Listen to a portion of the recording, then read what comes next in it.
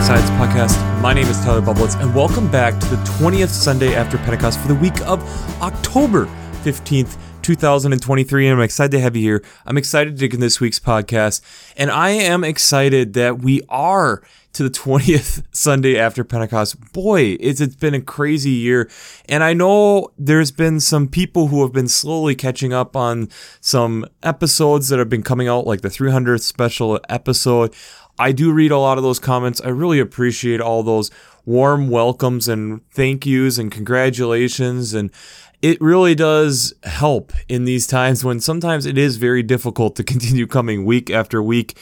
But it's something that I do feel that this is something that's very valuable. I feel like it's something that isn't being talked about enough. And I do think this is something that as a world and as a culture, it's going to become more and more relevant that we need to be addressing and talking about. So it's super fun to be able to look at that. I know where I'm at also, it's been one of those moments where we're moving into those shoulder seasons, and where the location that I'm at, it's the shoulder of getting colder. And so the garden has been basically all taken in for the year. It's that moment of preparing. And again, I think as we are still in this season after Pentecost, I've stated it once and I'll state it 100 times. We are in this season of growth. It's the season after Pentecost. We are growing.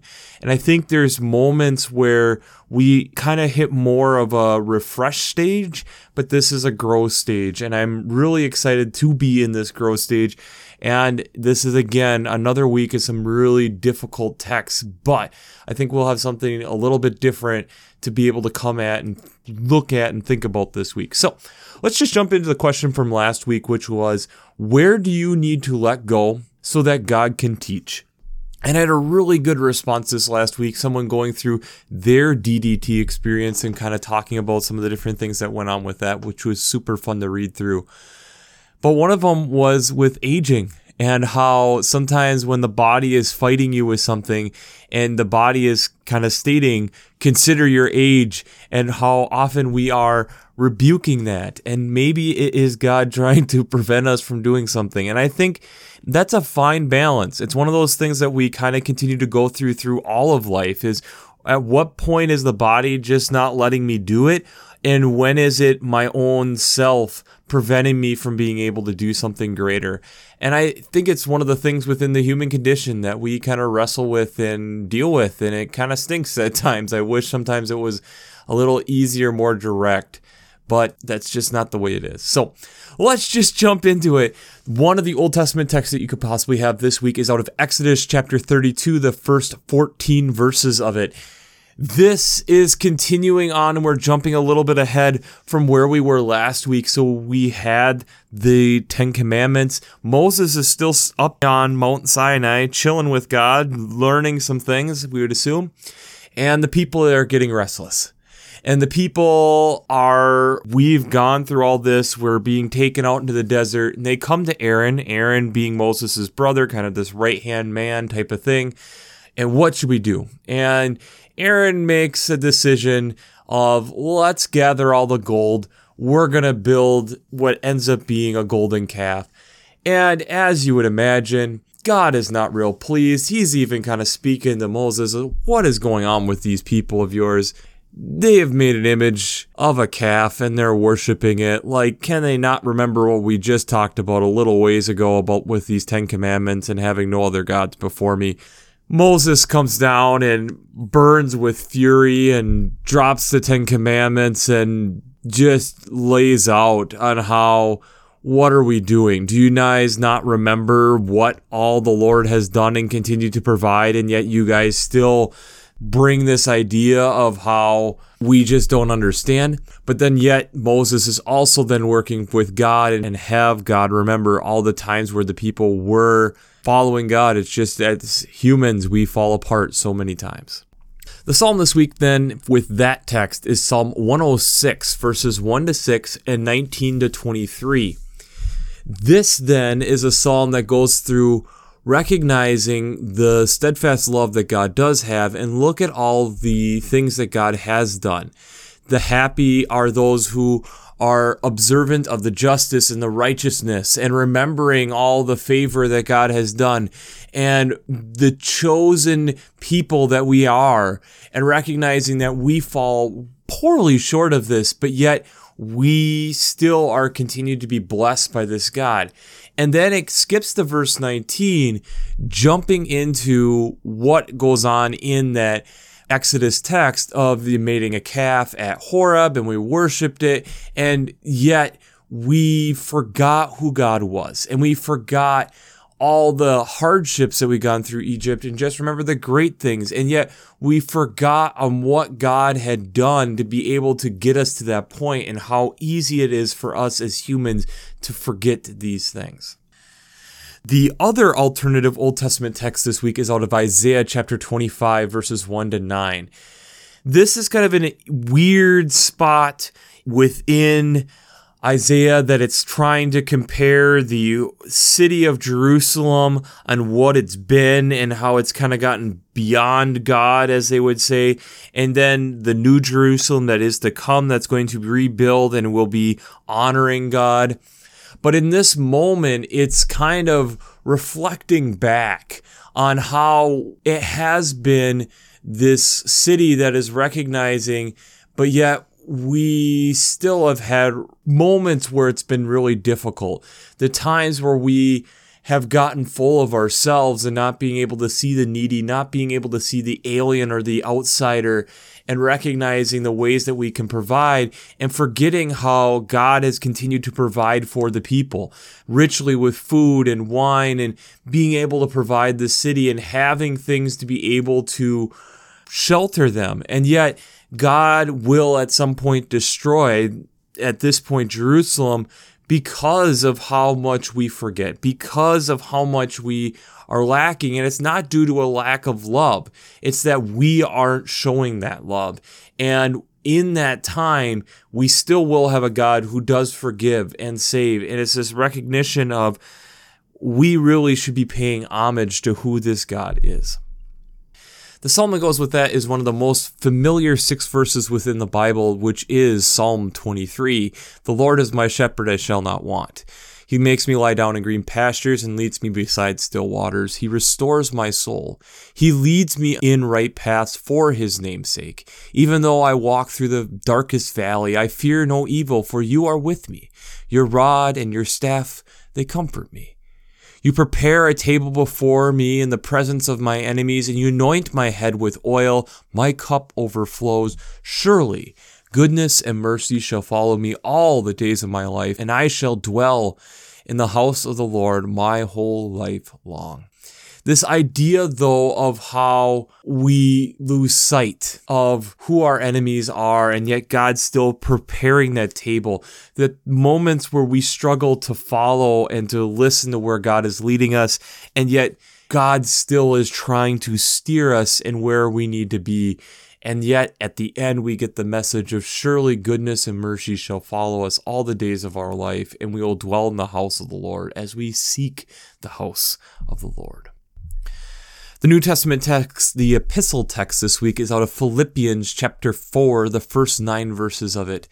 This is where Paul is starting to wrap up this letter, but it's this idea of how we need to continue to show the love of who God is to others, and continuing to be in prayer, and continuing to give thanks to God, and continuing to be recognizing where God is in and amongst us, and being able to tell those stories and be able to be in connection, in relationship, so that we are communicating that well with God and communicating that well with others, so that the word of what God has done and is continuing to do gets out and is shared amongst the people.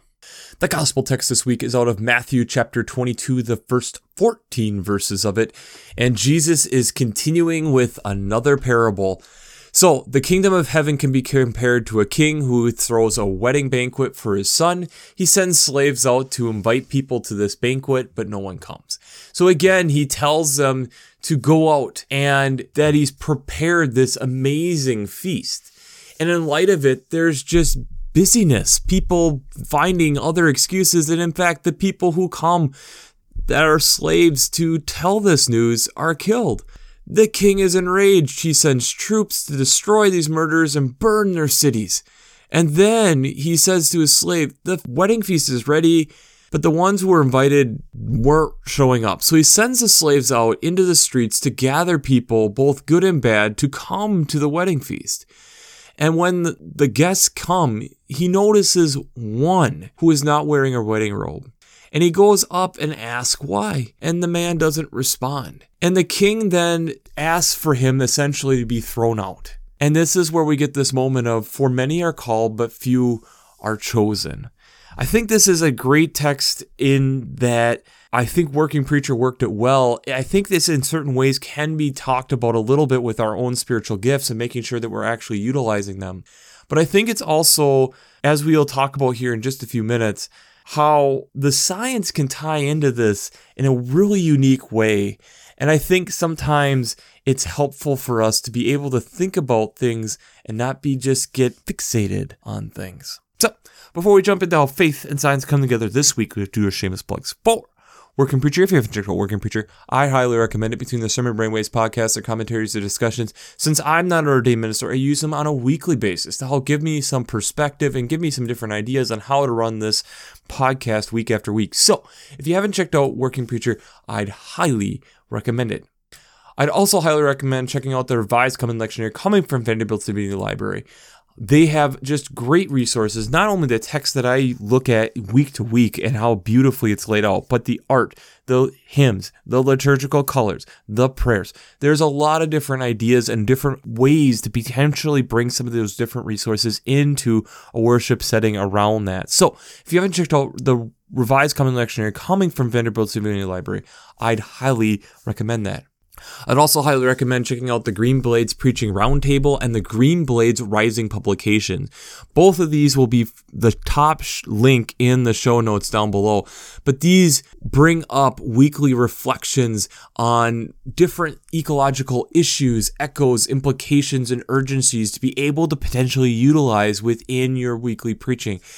If you're listening and enjoying listening to a weekly podcast talking about how faith and science are related within weekly biblical texts, you will enjoy this podcast and enjoy this newsletter. I really enjoy looking through it week to week, so if you haven't checked this out, I'd highly recommend it. It is the top link in the show notes. This difficult text, especially the gospel this week, I think gives us a perspective into something that we don't often talk about, and we'll get into a little bit this week, and that is talking about hypothesis. Hypotheses are used within science to be able to give the grounding foundation on what we're doing within the current scientific model. And within a lot of these scientific models, the hypothesis is the idea of what we're studying for and what your guess, your hypothesis of what you think is going to happen. But in order for us, in many cases, to make sure that our hypothesis just isn't a piece of outlier data that is being utilized to then be supportive, we have to be able to look at other things. And I'll attach some links down below. It doesn't go in super great depth, but it's a good starting spot for many of this, is looking at null hypothesis, and then also realizing then how that plays in with p-values. So typically when you are working on a scientific paper, and especially when I was working on it in undergrad, you would have to state what your alternative hypothesis and your null hypothesis were. So your alternative hypothesis, think of it as the hypothesis in which you're typically doing your study on. So if you were doing a study on whether or not caffeine is effective to be able to keep someone awake, that would be your alternative hypothesis, would be something along the lines of the hypothesis that we think that caffeine affects how long a person is awake or active after consuming caffeine for the next 3 hours compared to no caffeine. The null hypothesis would be there is no difference between if I have caffeine 3 hours before bed or not having caffeine 3 hours before bed. So what is the purpose of this? Well, as we then run the tests and we have different groups and we get some preliminary results, we then have to typically take those results and plot them and be able to look at the p-value or the probability value. This is the value of taking into some more complex tables on figuring out the probability, but looking at it from the aspect of what are the chances of this result happening within your quantitative data to be able to calculate this out. So being able to look at, okay, there would be only 8% of results that would potentially be higher than this. And then one of the things that we talk about a lot was trying to fall within 95% confidence intervals. So this idea of being able to fall within this and saying with 95% confidence, we can say that caffeine affects your sleeping within the next 3 hours, and nullifying the null hypothesis, which has typically happened within that 95% bell curve. If your data is falling within that 95% bell curve, as specified within the p-values, thus it is defeating the null hypothesis in most cases. Thus, us getting rid of the idea of what the outlier data would be. So this idea of that we had some results that were way outside the normal results and thus being outliers to the data, we can get rid of those. And that's where we get into, even within the scientists, not manipulating, but interpreting the data and being able to understand what is a good result, what is a complete outlier, and it's throwing our results off. I distinctly remember actually even working on a project in college. I was looking at statistically proving stuff that I had talked about the year prior in high school. And as I was working through this, I decided I had a whole data set that I had to throw out. And partially, even in that, as I was throwing out the data, I had to reach out to the people who were doing the initial tests and ask if there was anything that was going on because the results were so different. And being able to determine there was a couple things that were going on, and thus writing that up in my paper that I had, yes, here is the data with that included, but it didn't help my hypothesis as well. And because I had some reasonable justification on why I was saying that this data should be thrown out from this year in particular, because of, I think it was a short trapping season and some weird weather stuff that had gone on that was directly affecting what we were studying. And so thus being able to say, yes, we need to get rid of this data. And if you get rid of this data, this is what this looks like. And there's much stronger correlations. Thus being able to better state that the hypothesis that I had was being able to show easier than when the null hypothesis was. And in that case, it was looking at a couple different species of voles and mice and looking at habitat preference within an ecosystem. With all of this stuff said, I think then the aspect then is how does this all relate? And I think where we can look within the gospel text is this man who the king calls out. The man makes this hypothesis that I don't need to change. I don't need to do anything because this king has been having such difficulty recruiting these people to come to this banquet. I don't need to take this occasion seriously. I don't need to do anything different. I can just live my life the way that I'm doing and show up the way that I am. And I don't need to show any respect to the king in this moment. I'm just going to show up. And that's where, as it talked about in Working Preacher, and I tend to agree, this idea of how we're wasting talent then is huge. And why does this relate with talking about hypothesis and probability values and null hypothesis? Because as a scientist, when you are researching something, yes, there is this desire to learn and this desire to understand. But especially as you're running a test, it is very easy for us to get attached to our hypothesis, that we want to see positive results. We have talked about this before in the past, and how science is trying to figure out ways to actually publish studies that aren't positive toward their hypothesis, that are disproving what they were going through and testing, and how many positive results that we are getting within our own scientific research, which then shows that we have a bias of holding on to our hypothesis, and thus being very slow to recognize the null hypothesis of, no, what you are looking at shows no significant difference or no significant breakthrough. Go back to the drawing board and try again. And it's like this man is not recognizing the gift of what is being offered in this moment. And instead of doing something of at least showing some thankfulness for being invited to this and being part of this, this man doesn't. This man acts like nothing is any different than any other day. And this is what then upsets the king. If we go all the way back to the Exodus text, the people assume that Moses is dead because of how long he's been up there. And if that is the case, we then assume that the God that we have been following is no longer with us. So not only Moses died, but apparently God died on the mountain as well. So thus we need to make something new and figure out what we're going to do. The hypothesis that the people made was poor. We see that at the back end of the reading, and we learn this as even a young child going through these texts on how we need to continue to follow God even when things are weird. The people at this moment hadn't fully learned that and are struggling with that. And honestly, it's something that we still wrestle with today.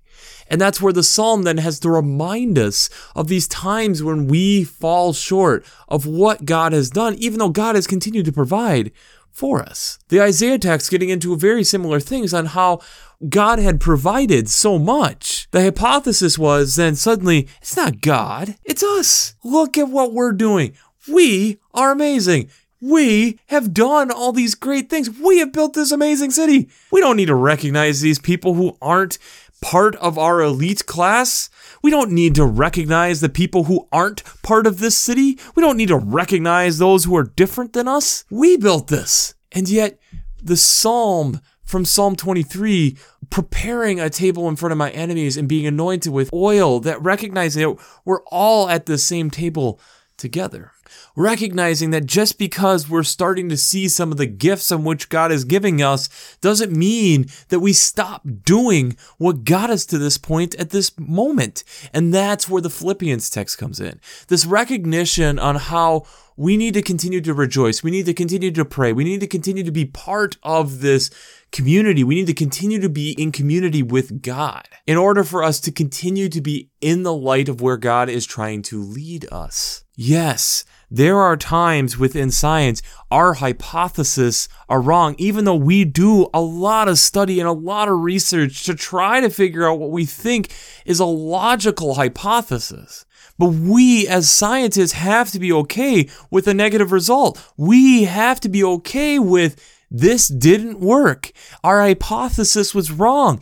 And that is very valuable for a scientist to be able to understand this is something I shouldn't look into. I was wrong. There might be groups of outlier data that I'm wanting to include because then it makes my data significant. It shows that I have something, but I have to be okay with not every time do I have an idea and a theory and a way that I think something is going to happen, a hypothesis, am I going to be right? Not every time that I'm imagining the world working in some way is that the way the world works. As we are in this world that is wrestling with this now, are we willing to acknowledge where we have messed up?